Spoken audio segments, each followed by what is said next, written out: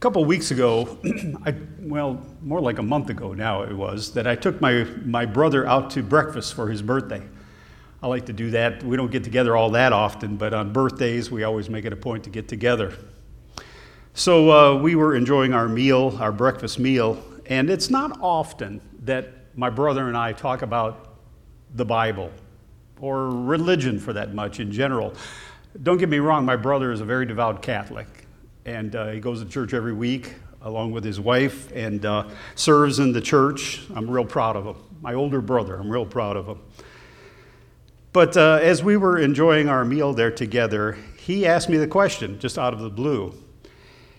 He asked me whether I thought that some major event would happen in the world to bring everybody back to church before Jesus returned.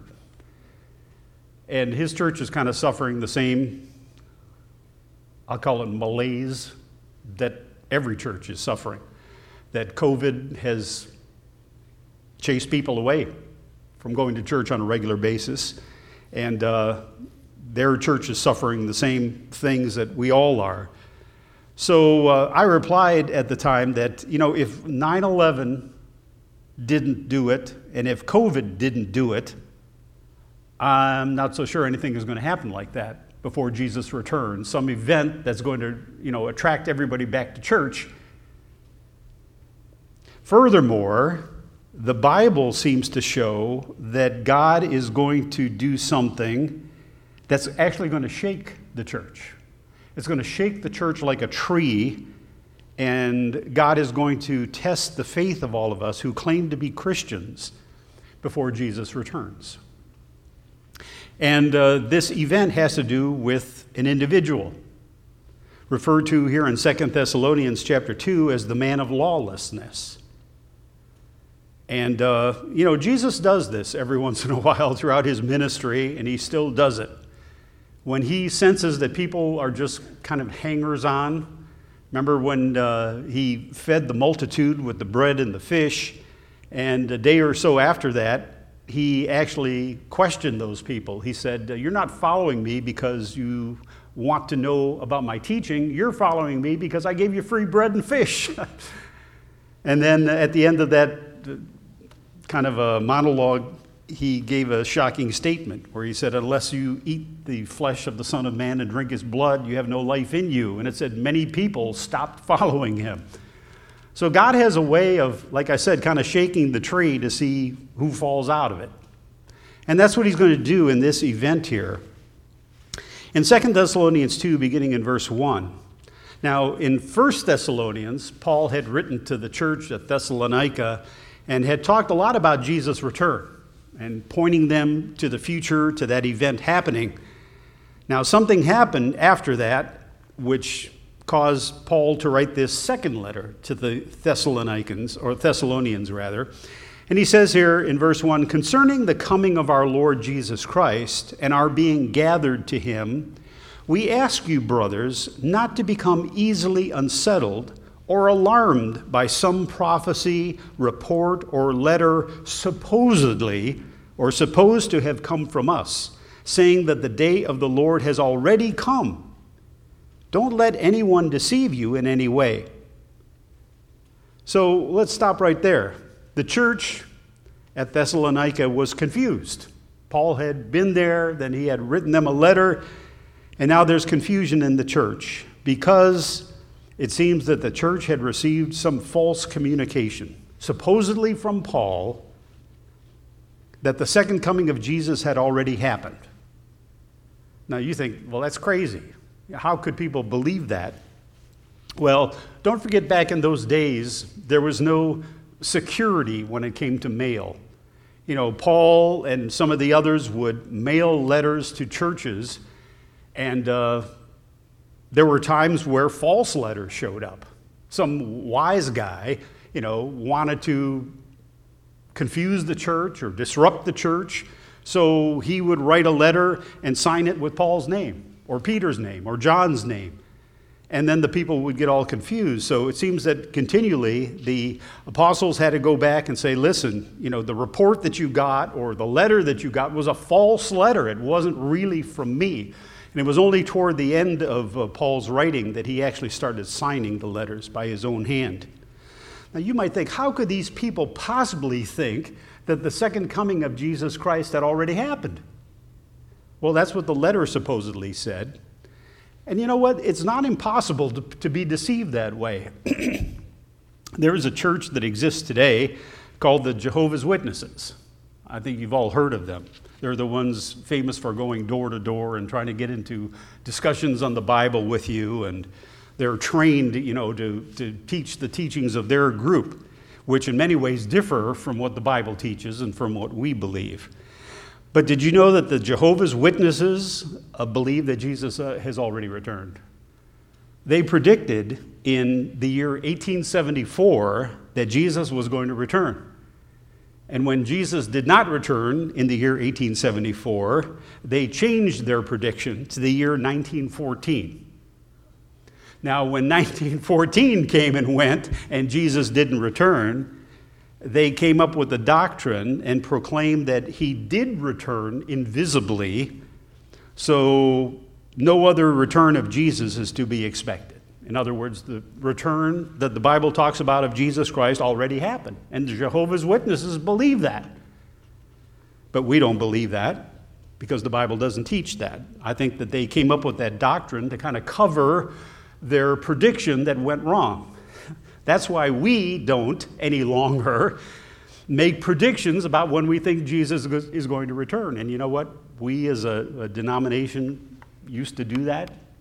And we used to teach, and many of you remember, that in the 70s, Jesus was going to return at that time. And of course, he didn't. So we got burned by making wrong and dumb predictions. We don't do it anymore. But anyway, Paul says, listen, it was a false letter, a false communication that you got. Jesus has not returned. He goes on to say in verse 3, don't let anyone deceive you in any way, for that day will not come until the rebellion occurs and the man of lawlessness is revealed, the man doomed to destruction. Okay, that's good to know. Now, here's the thing. Paul had talked to this church personally when he was there, and he filled them in on a lot of the details. So he doesn't take the time in this letter now to rehearse all the details. He just gives us some details as to this man of lawlessness and what he's all about. But one thing we do know, that Jesus is not going to return until this man makes his presence known, until he shows up. Now, in this case, he's not called Antichrist. He is called the man of lawlessness. But we're going to see a scripture in just a moment, what John writes in one of his epistles, and he refers to the person as Antichrist. So Paul says that Jesus won't return until a certain event happens and a certain person appears. The event he calls the rebellion, and it comes from the word apostasy, the Greek word apostasy. And that's the same word that is used to describe what the Israelites did back in the Old Testament when they turned from God. They turned away from God. And as we just saw in the video here, he talked about them going into captivity, being conquered by a neighboring nation, and the people being taken away as prisoners of war.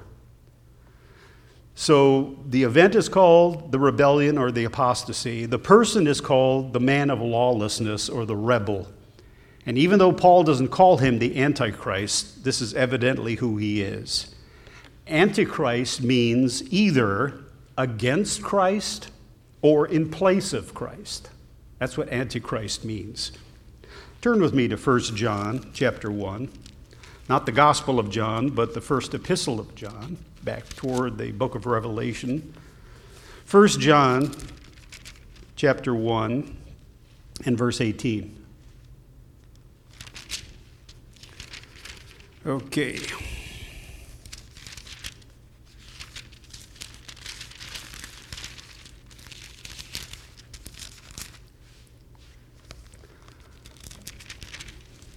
Obviously, that is not the scripture. Somebody help me here. verse 18. Yeah. 1 John chapter 2, verse 18. Dear children, this is the last hour. In other words, we're living in the end time, John says. And as you have heard that the Antichrist is coming. So here he's referring to the same individual, but he calls him here Antichrist. Even now, in John's day, many antichrists have come.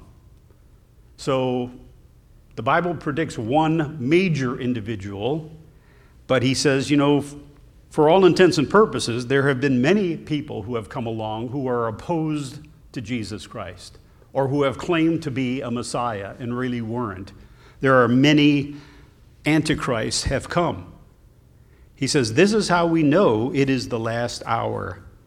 They went out from us, but they did not really belong to us. For if they belonged to us, they would have remained with us. But their going showed that none of them belonged to us. So John warns us to expect the coming of this individual. He will be in the world before he emerges into public view, but only when the rebel is revealed, that's when the rebellion is going to break out. Okay, back to 2 Thessalonians now, chapter 2, and we'll pick it up in verse 3. Don't let anyone deceive you. So just as people were deceived in Paul's day and in John's day, people can still be confused today.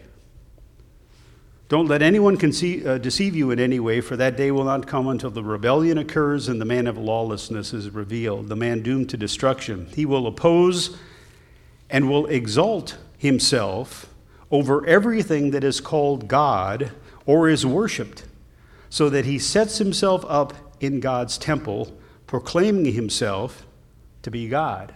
So this is going to be quite a person. Quite a person. So he's the man of lawlessness, or the lawless one. He's going to be defiant of all law, which means moral law. In other words, there's no such thing as moral absolutes. It's kind of like the direction our society is going already and has been going for a long time. And he's going to be opposed to civil law. He's going to be advocating anarchy in the name of freedom. Now, Jesus predicted at the end time, notice what he said. I'm going to turn to Matthew 24 and verse 12.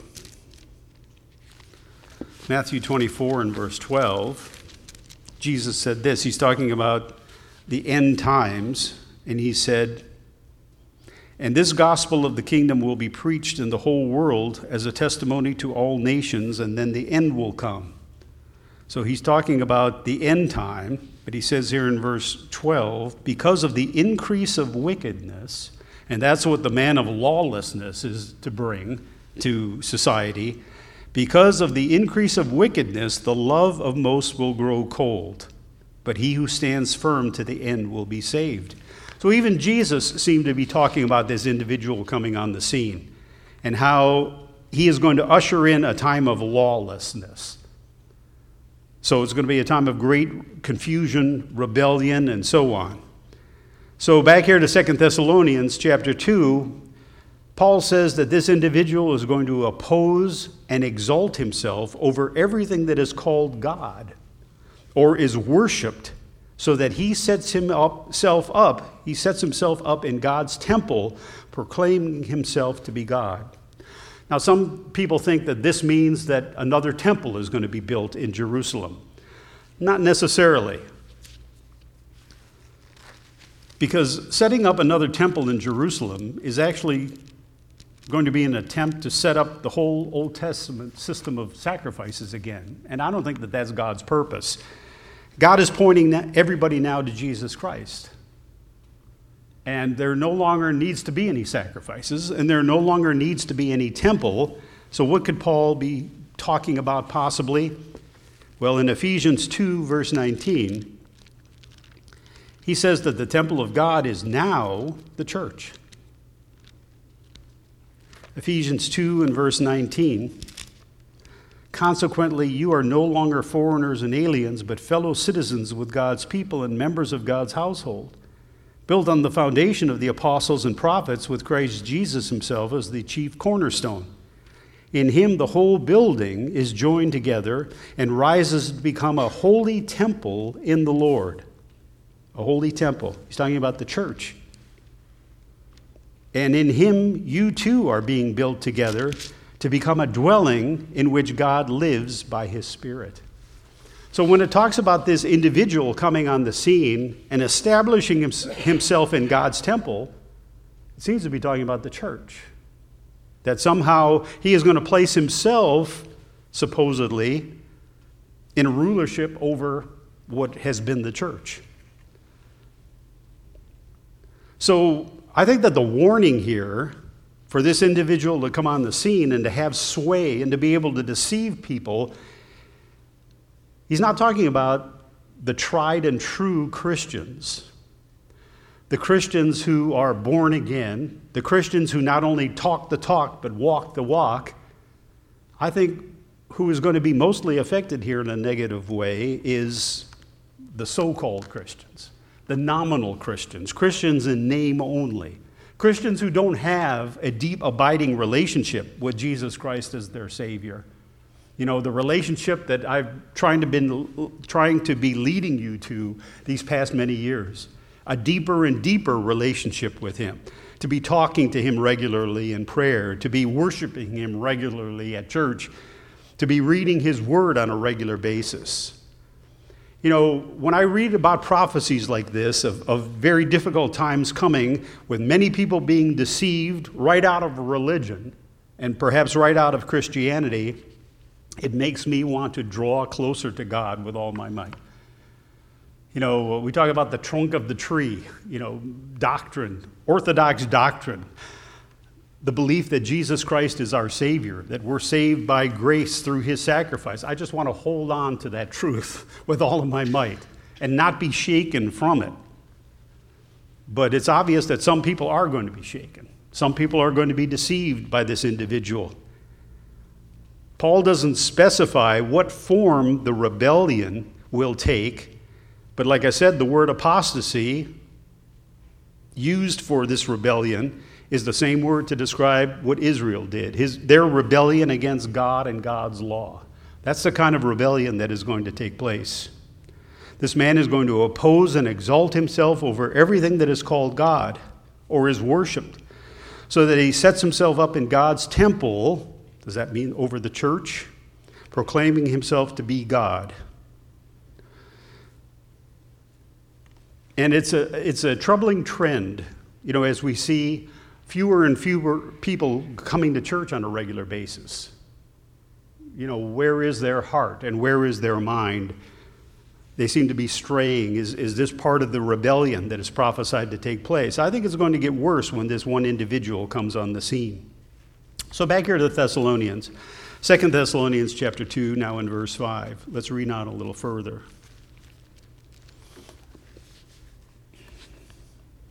He goes on to say, don't you remember that when I was with you, the last time I visited you in Thessalonica, I used to tell you these things. So that's why Paul doesn't give us all the little details of this thing happening with this person and this rebellion, because he had already rehearsed it with them. I want to say to Paul, give us the information too. You know, we weren't there, so explain in more detail, please. But he doesn't.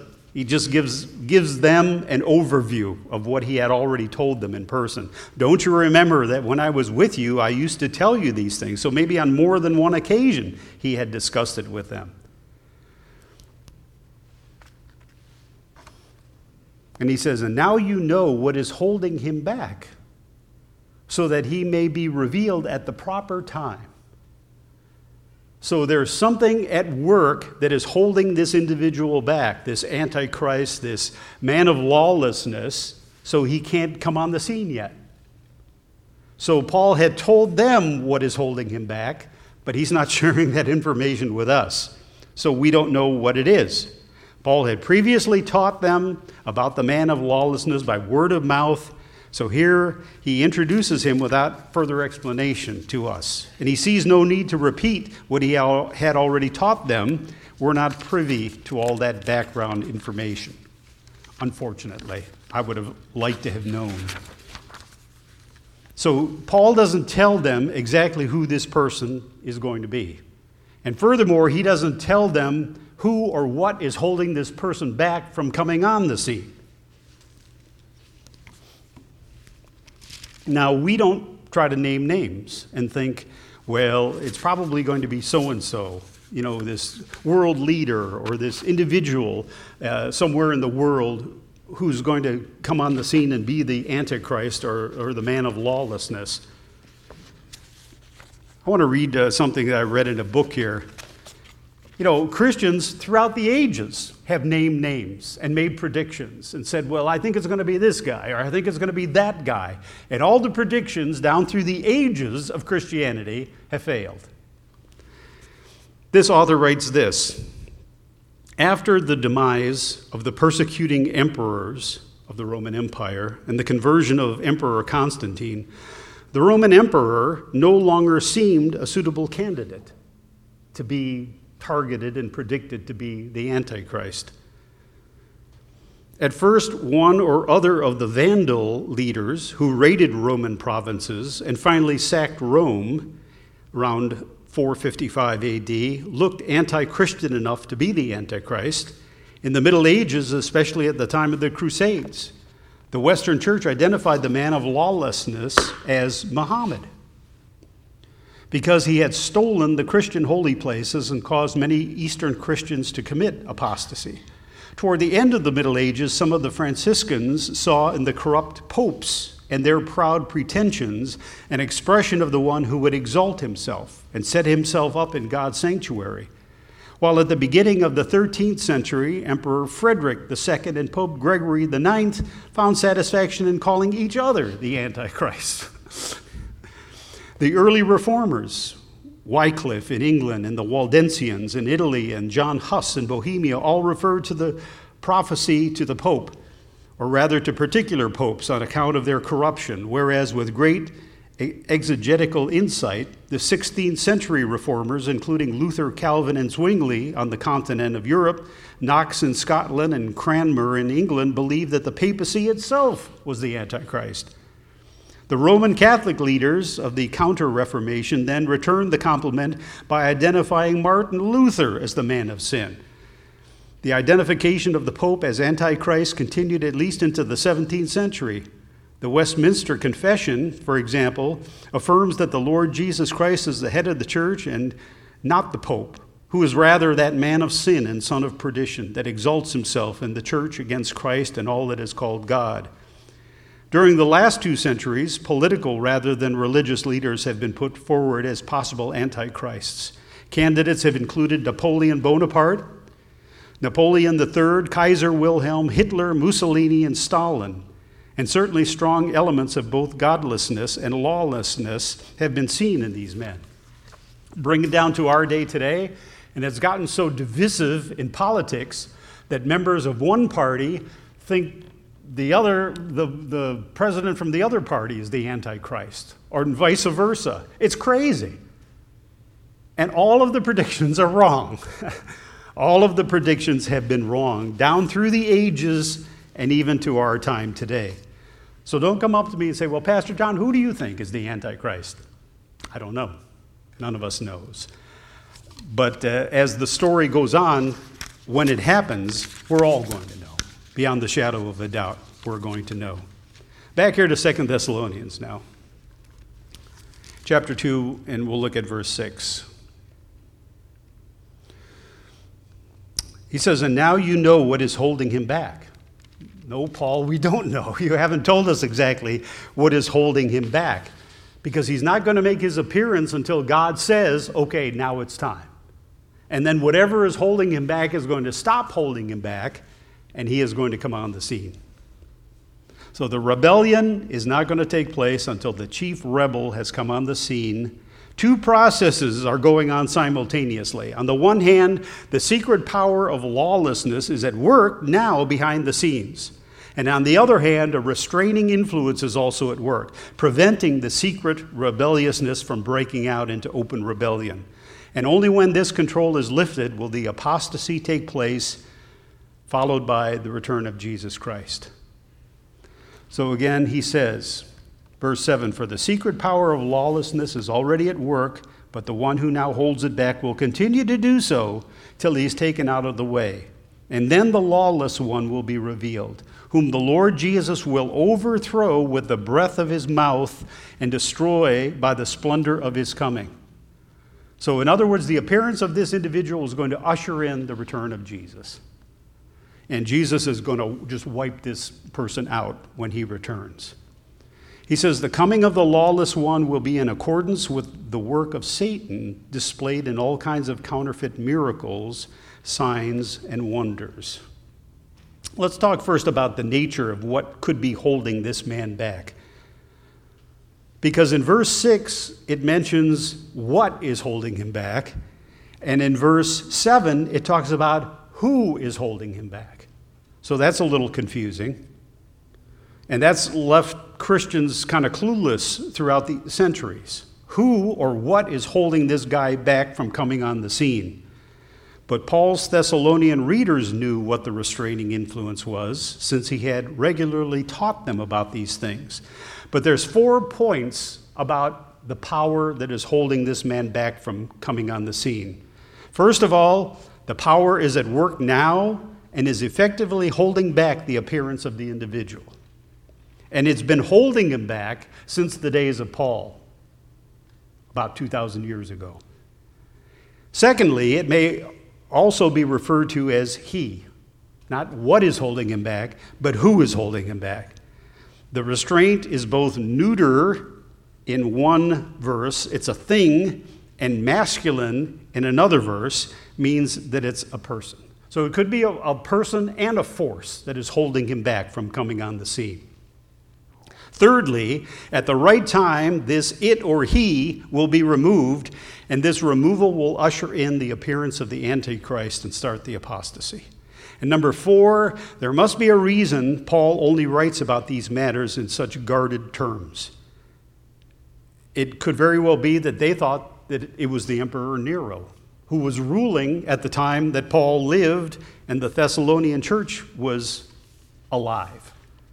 So you can imagine that Paul didn't want to write a lot of details in this letter, because if the letter was intercepted by Roman officials, they would take it as being negative against the emperor. And you don't do anything like that back in those days, because you're going to be arrested and maybe even put to death. Sedition against the government, sedition against the emperor.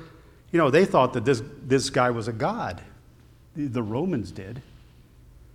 So that's probably why we're sifting through little details here. And Paul doesn't come right out and say it, that I think that the lawless one is that nasty old Emperor Nero sitting on the throne. It could be that at the time they thought he was the one, because he fulfills a lot of the predictions about what this guy is going to do.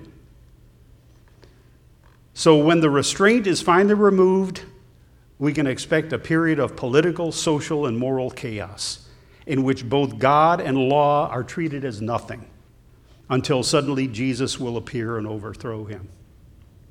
So most likely what this individual is going to say is, you know what? The Christian religion, the Jewish religion, the Muslim religion, it's all fairy tales. It's all fairy tales. This individual could possibly say, you know, I was the one who created all this. I am the one to be worshiped. And you think, that's crazy. Who would believe a guy like that? Well, as the prophecy goes on, most people are going to believe him. And most people are going to worship him. This warning is to Christians, saying, don't believe people who come along like this. Stand true to your faith. You know what you believe. You believe that God is the creator, and Jesus is going to return. In fact, when this guy comes on the scene, we're going to know for sure that Jesus is soon to return. It's just going to be a short matter of time. So back to verse 9 now. And this is probably going to end up being a 2-part sermon. He says, the coming of the lawless one will be in accordance with the work of Satan, displayed in all kind of counterfeit miracles, signs, and wonders.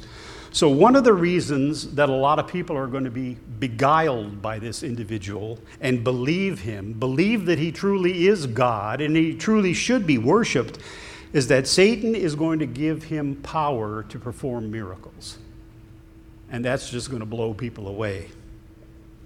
So both God and Satan will be actively involved behind the scenes in relation to the coming of the Antichrist. Satan is going to empower this individual and give him the ability to perform miracles, and God is going to allow it to happen. Why? Because God is performing, if you will, a final test for who truly is a Christian and who isn't.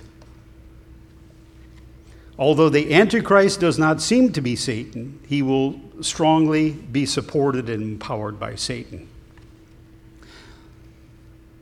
Now, notice here in verse 9, the coming of the lawless one will be in accordance with the work of Satan. This word coming is the same word to describe Jesus' return in chapter 1, verse 7. Let's see here. Chapter 1, verse 7, he talks about he will pay back trouble to those who trouble you and give relief to you who are troubled, to us as well. This will happen when the Lord Jesus is revealed. Now, we know when Jesus returns, it's going to be spectacular. The whole world is going to know what's happening. It's going to be an overwhelming experience, the kind that the world has never seen before. That is the same word that describes the coming of the lawless one. So when this guy appears, however he is going to appear, it's going to be fantastic. It's going to be amazing. It's going to wow people. Something is planned to make this guy's arrival earth-shaking. So everybody's going to know that this guy is something special. Because the same word to describe his arrival is the same word that describes Jesus' arrival. So Satan is going to present this individual to make some people think that this could be Jesus Christ returning. And that's why people are going to be confused. And on top of that, this guy is going to be given a temporary power to perform miracles. So people are going to be confused. Some people are going to think, wow, this is the one that we should worship. This is the Creator. This is the one with all power. He's performing miracles. But as the scripture says here, they're fake miracles. They're not empowered by God. They're empowered by Satan himself. So keep that in mind. Jesus will be revealed from heaven. So from where is Antichrist going to be revealed from? I've thought about that. Is he just going to be a guy that's going to show up one day, come out of a house or come out of a building, and wham, there he is? Or is his arrival going to be kind of like Jesus' arrival? Is he going to come from someplace else? I've wondered about that. So Satan's purpose with Antichrist may be to present a parody of Jesus' return, kind of a fake second coming of Jesus. Just as the ministry of Jesus was accredited by miracles, wonders, and signs, so the ministry of Antichrist will be accompanied by, though not authenticated by, miracles. Because his miracles are counterfeit, they're designed to deceive rather than to enlighten. Jesus' miracles were for people to see and then to look to him and say, this must be the Son of God. This must be the Messiah. With Antichrist's miracles, he's out to deceive people. So both comings, the Antichrist as well as Jesus Christ, will be personal, visible, and powerful. Tragically, the coming of Antichrist will be such a clever parody of the coming of Jesus that many will be taken in by the clever satanic deception. And I fear many nominal Christians. Christians who don't read their Bibles. Christians who, to them, God isn't all that important. They like to call themselves Christians, so, their friends will respect them a little bit more. But these are the people that God is going to shake out of the tree. And it's going to be a powerful test. And we all better be on the ball, and we all better be in close contact with God, especially when this starts to happen. Notice in verse 10, It says, the reason that they are deceived. How can these people possibly be deceived by all this? Well, first of all, it's going to be very overwhelming. But it says here, and in every sort of evil that deceives those who are perishing. They perish because they refuse to love the truth and so be saved. So the reason that they're deceived is that they refuse to love the truth and so be saved. The gospel was offered to them, but they rejected it. Behind the great deception is the great refusal by people to hear the gospel, to respond to it, to repent, and to accept Jesus as their Savior. And once the gospel is refused, God sends them a strong delusion so that they'll believe a lie. As it says in verse 11, for this reason, God is the one who allows this. It's according to God's purpose that this all happens. God sends them a powerful delusion so that they will believe the lie, and so that all will be condemned who have not believed the truth but have delighted in wickedness. So Paul equates denying the truth with delighting in wickedness, and they'll be condemned for it.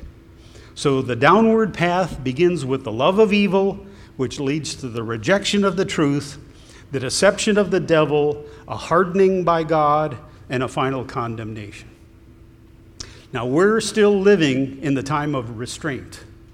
Whoever this individual is still being held back. We don't know for how much longer.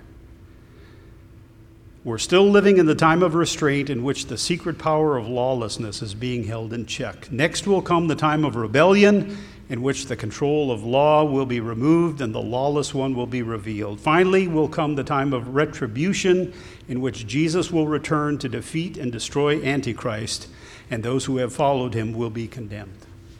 That's part one of the sermon. We'll get into it a little bit more deeply next time. But it certainly is sobering. It's very sobering because, God is going to shake the tree. He's going to see who falls out. And we need to make sure that we have both arms held tightly around the trunk of the tree, which is Jesus Christ. Let's pray. Heavenly Father, thank you for this scripture. And even though we don't know all the details of this prophecy and how it will be fulfilled, we do know that we need to be on guard constantly. We as Christian soldiers are never to let up. We're never to lose our focus. We're to draw closer to you on a daily basis. So help us to do that, Father. We don't want to be part of the ones that are confused and led astray. We want to be the ones who remain loyal to you to the very end. So, Father, we can do that through your power. We know that you've sealed us with the Holy Spirit, and we just pray, Father, that we take these messages soberly. So thank you, Father. In Jesus Christ's name we pray. Amen.